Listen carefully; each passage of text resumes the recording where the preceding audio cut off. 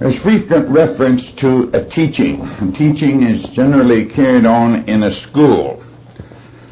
And sometimes the schools are put on where a group of people are together, and others who are not there think it must be some unusual thing goes on. But at this particular moment we would like to describe what a school is and what goes on in a school.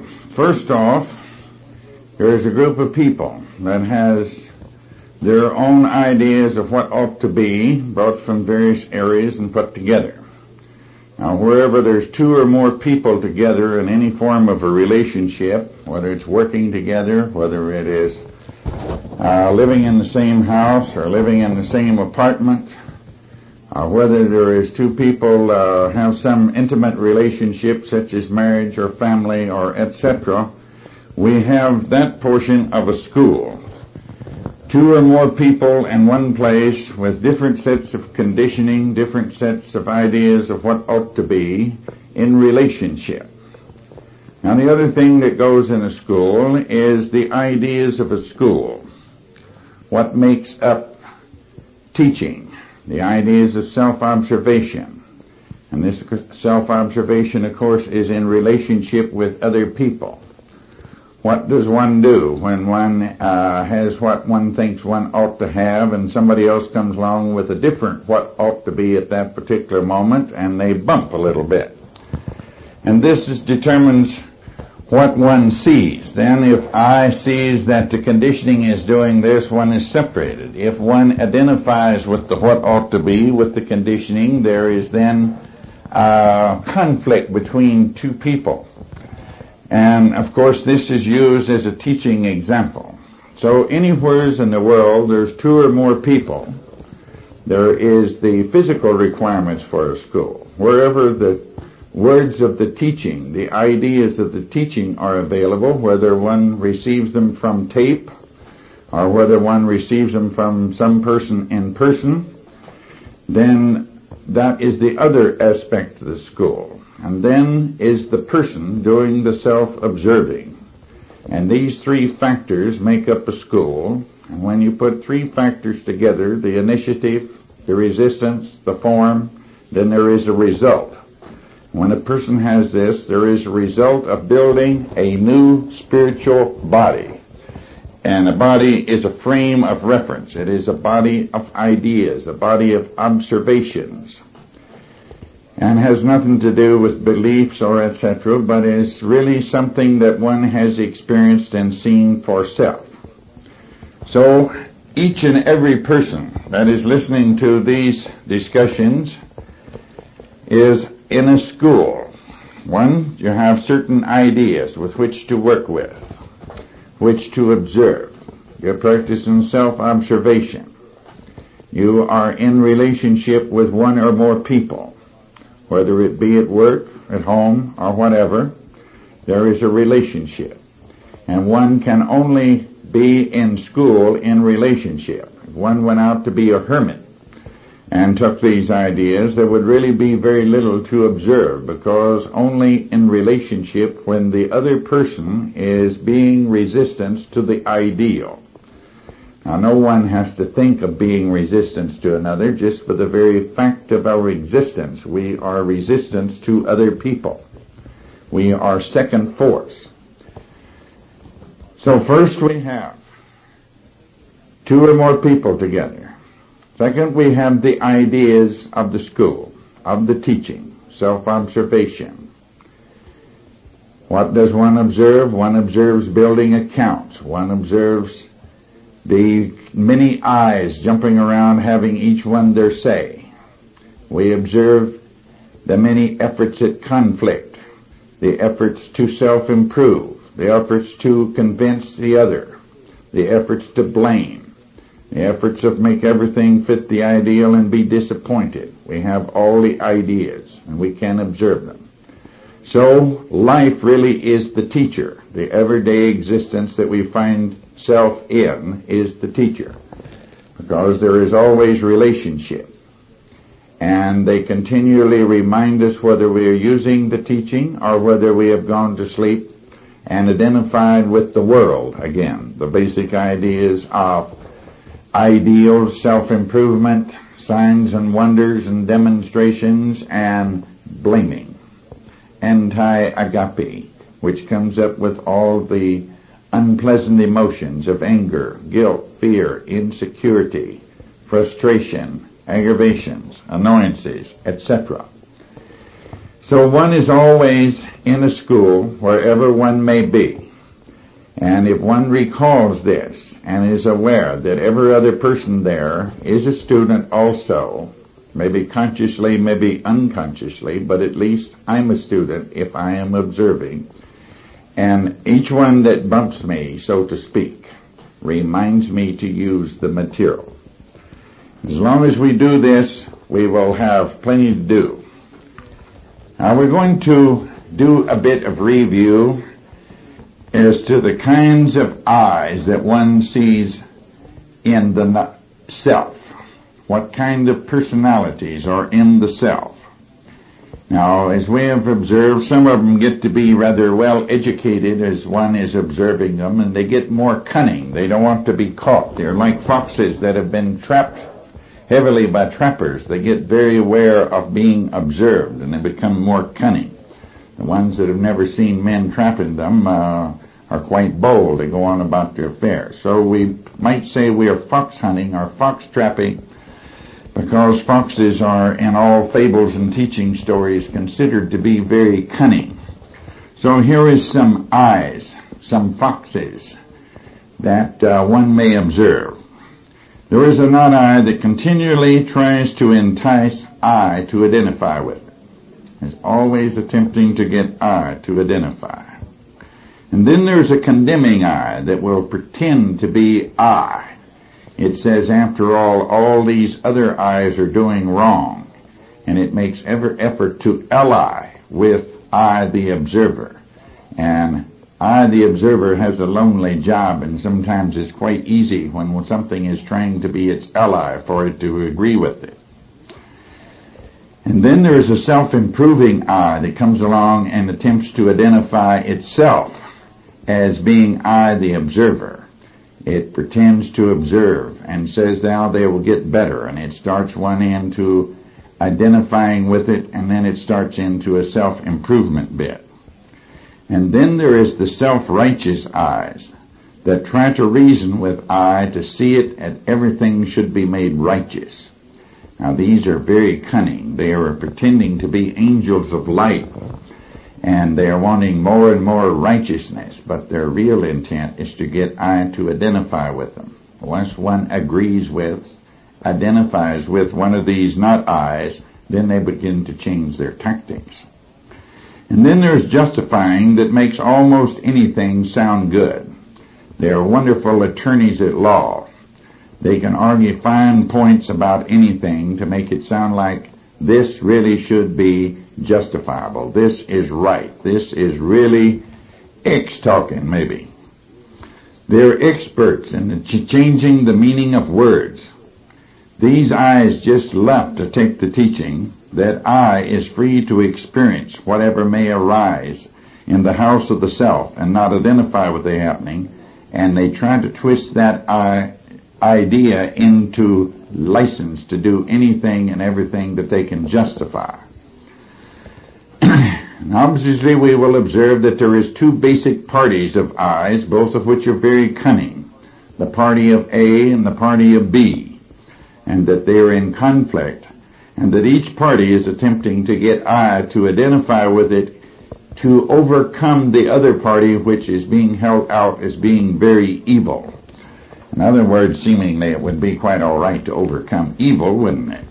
And A holds out that B is evil because it produces guilt, and because it puts on a false front, and because it will believe whatever it is told to believe by an authority, and so it holds out how evil that is, and one should join forces with A in overcoming it. But B says you should overcome A, because A is a complainer, and it is a violent one. It sticks up for its rights, and above all, it judges and blames other people. And both of these can be made to sound very enticing. But as I observes these, I is beginning to build a body, a spiritual frame of reference.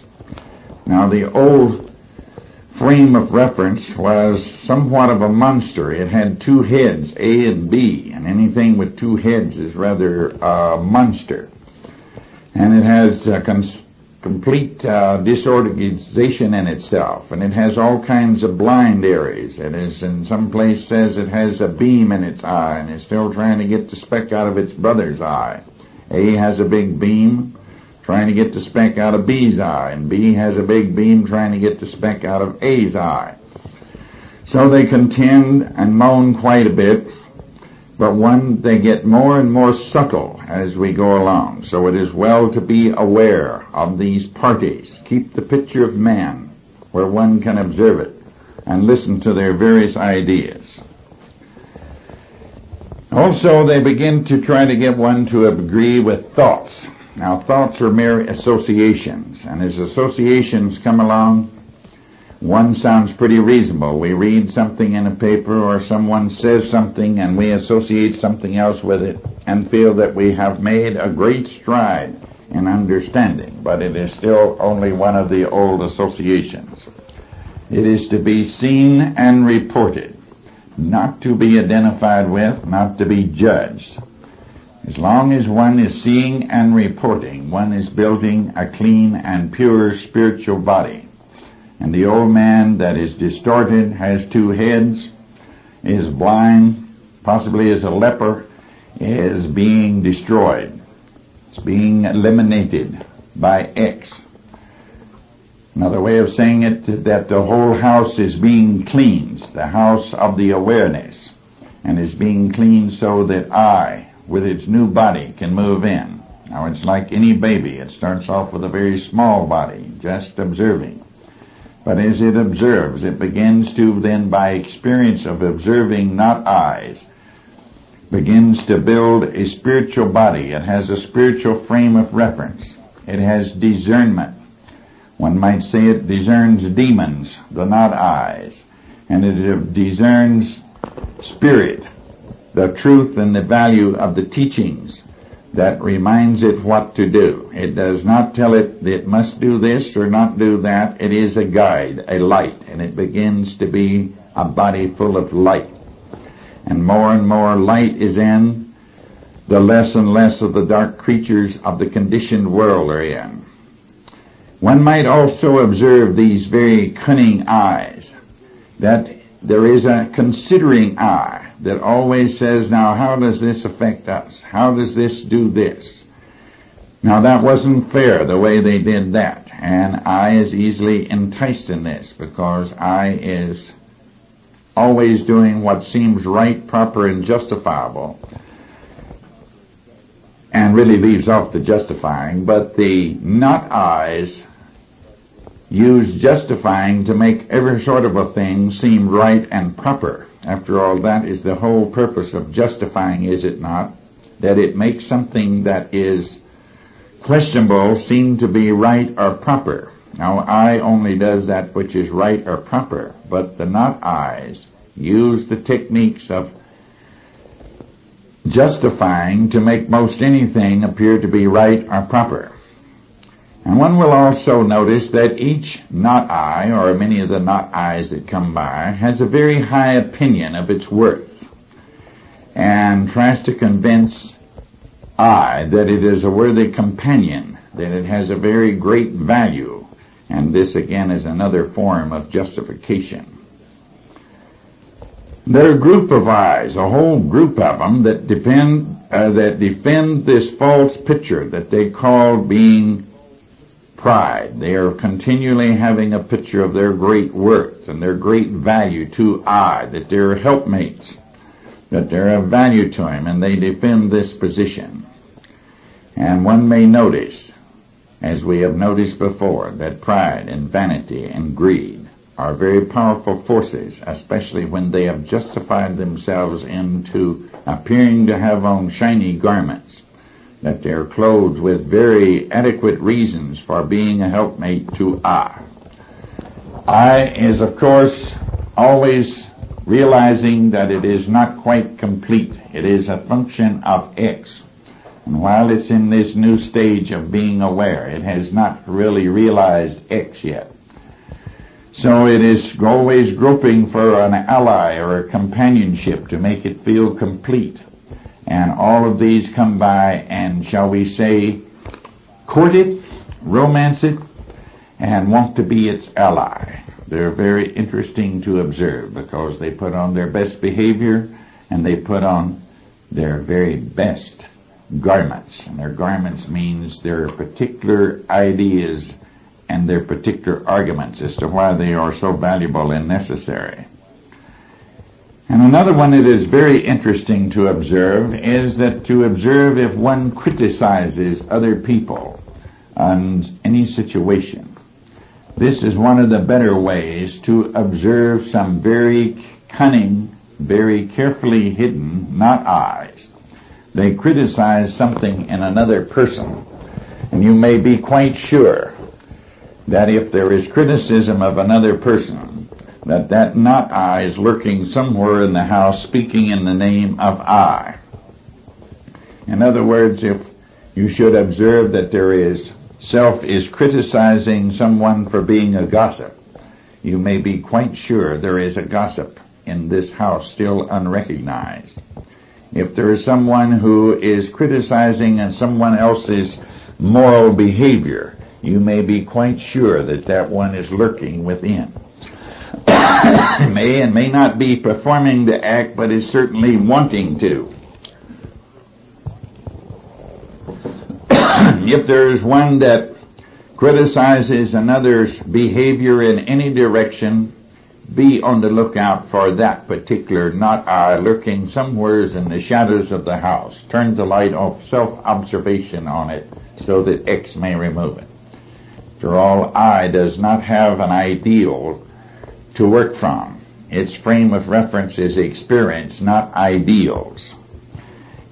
And as it builds its body, it is built on experiencing, on understanding, love, agape, on faith, and on grace, and not on ideals.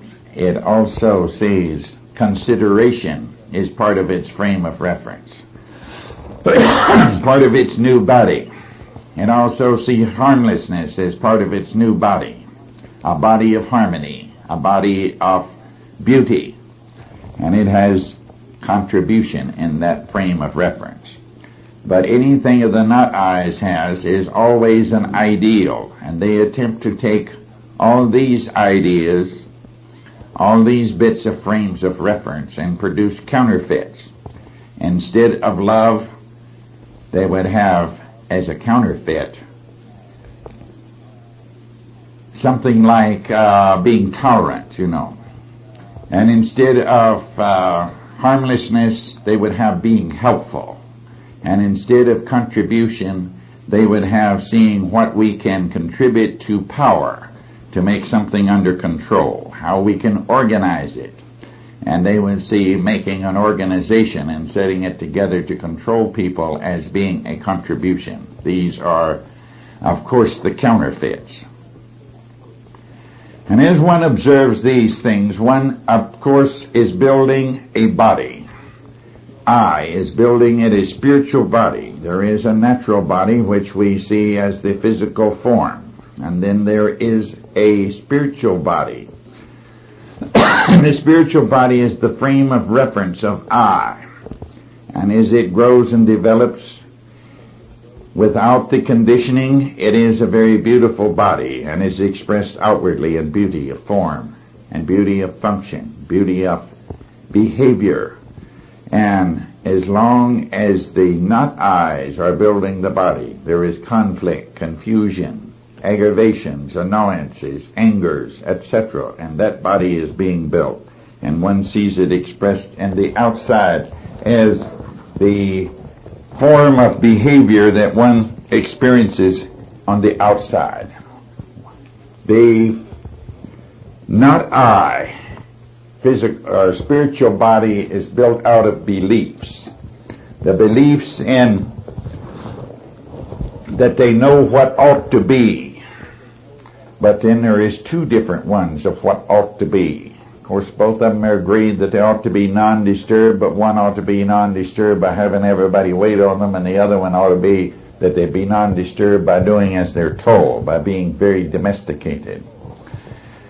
Both of them believe that they know the future, because then they could know what ought to be, and they already know the future, that if this was so, then everything would work out so and so down the line. They know what would be the outcome of everything that happens. If I just know that if so and so would do, then everything would be happy, and that we'd make lots of money, and all this. I just know that if we had enough money, we wouldn't be fighting all the time, because our only fighting is about money. And they believe that they know what is good and what is wrong, because whatever is closest to their agreement of what is the ideal is good, and when if it's not close to the ideal, it's wrong. They believe they know what is good and bad. The false body, the crippled spiritual body, the one that is dying, is made out of beliefs in things that are not true. A belief that I know what I need in order to be happy, and that I know what happiness means. And I believe that I know how to get what I need to be happy. And really the only thing that that body doesn't admit to knowing is that I don't know how to make all others see things like I do, so that they will do what I know is right, and then that I could be happy. But one says they don't know that, and of course there is much study on how to make other people do what they ought to do. What I know is good for them. It is probably the most studied subject in the world. And incidentally, it may be a very nice one to observe. That suggestion comes appealing to the four dual basic urges, and it first appeals to that very first method of self-improvement, but instead of complaining, it complains for one. Someone comes up and complains for you and tells you how unfortunate you are and how badly you have been mistreated. And then they tell you about all your rights, and they want to stick up for your rights for you and tell you how much you should stick up for your rights. And they tell you what's to blame and who's to blame for all your misfortune. And they tell you how different you are, and that is because you are so different and so unusual is the reason that you're being persecuted and mistreated. You must beware, because that is the slave master. That is the way the slave operator works. It is very interesting to listen to it, because certain people have found how to control the conditioned human being mind with precision, and it is being practiced. Observe, and you will see. Come, stick up for their rights. Blame for them. Complain for them, and tell them how different they are, and see how appealing. It seems that someone really understands me, and this puts person in a slave box. And of course, there is an I that says its ability to reason is infallible. That everything it reasons out with logic is bound to be true. If it is logical, it is true. If 2 plus 2 equals 4, then 4 equals 4. But it's also just as logical, but not true, that if 2 plus 2 equals 7, then 7 equals 4. And I believe that if a statement is logical, that it must be true. That is a very common one, and one that is hidden away behind a barrier that sometimes makes it difficult to see. And also there's one that believes that as long as something is committed to memory from phrases or words from books, that the I thereby knows the whole meaning of it. This is a continual suggestion to I to identify with an opinion, a viewpoint. And there is many, many, many more of these beliefs. Now may we say that it would be interesting to write down this week all the things that one finds one is saying, I believe. Write it down, then observe it, check it out and see if there is a validity for that belief. If there is a validity, you no longer believe it, you are aware of it. If you believe it, it is from conditioning and you haven't checked it out. So suppose that for this week, we take as our practical application writing down all the things that starts with I believe, and spend some time in digging into seeing what I believe. This is an excellent work for I to observe the belief stored in the archives of the awareness, many of which will then react almost spontaneously or mechanically as long as there is a belief. Now, we're not saying that these beliefs are all false. We're only saying that we can check them out. If we have a belief that is impossible to check out, then of course it is not a valid belief. We will park it amongst the unknowns and wait until sometime maybe there will be a way to check it out. But if there is a way to experiment with it, we can find out if it be true or if it not, by our own efforts, by observing these beliefs. Now, belief is a poor substitute for experiencing. I may believe that there is a lost city somewhere, but unless I go see, I will only be operating on theory or a hypothesis, and I will not be using the ability of I to experiment. So for all beliefs, we'll write them down. Possibly you can sit down and gather up quite a bit of them all at once, and then as you go about your way, you will be observing the self, and it will pop out, well, I believe this, and I believe that, and I believe the other. So we can see what the self believes. Then we can check those beliefs out and see if they have validity. This will keep you quite occupied. You will also listen to beliefs of others, and you will observe whether they have any validity or not. And this is to be checked out and to be verified if there is validity to the beliefs. And not much more valuable thing could be spent. So let's check out the beliefs. And the ones that can't be experimented upon can be parked away amongst trivia. The ones that can be checked out, we will check out, and they will at least get one answer when you run an experiment. It's either true or it's not. It is works or it doesn't work. That's one wonderful thing about approaching things scientifically. There is no failures. There is always an answer. Yes, it's true. No, it doesn't work. It is not true. And this way we change beliefs either into experiments, something that has been experienced and known, or something that can be discarded. And this eliminates a lot of very cunning not I's.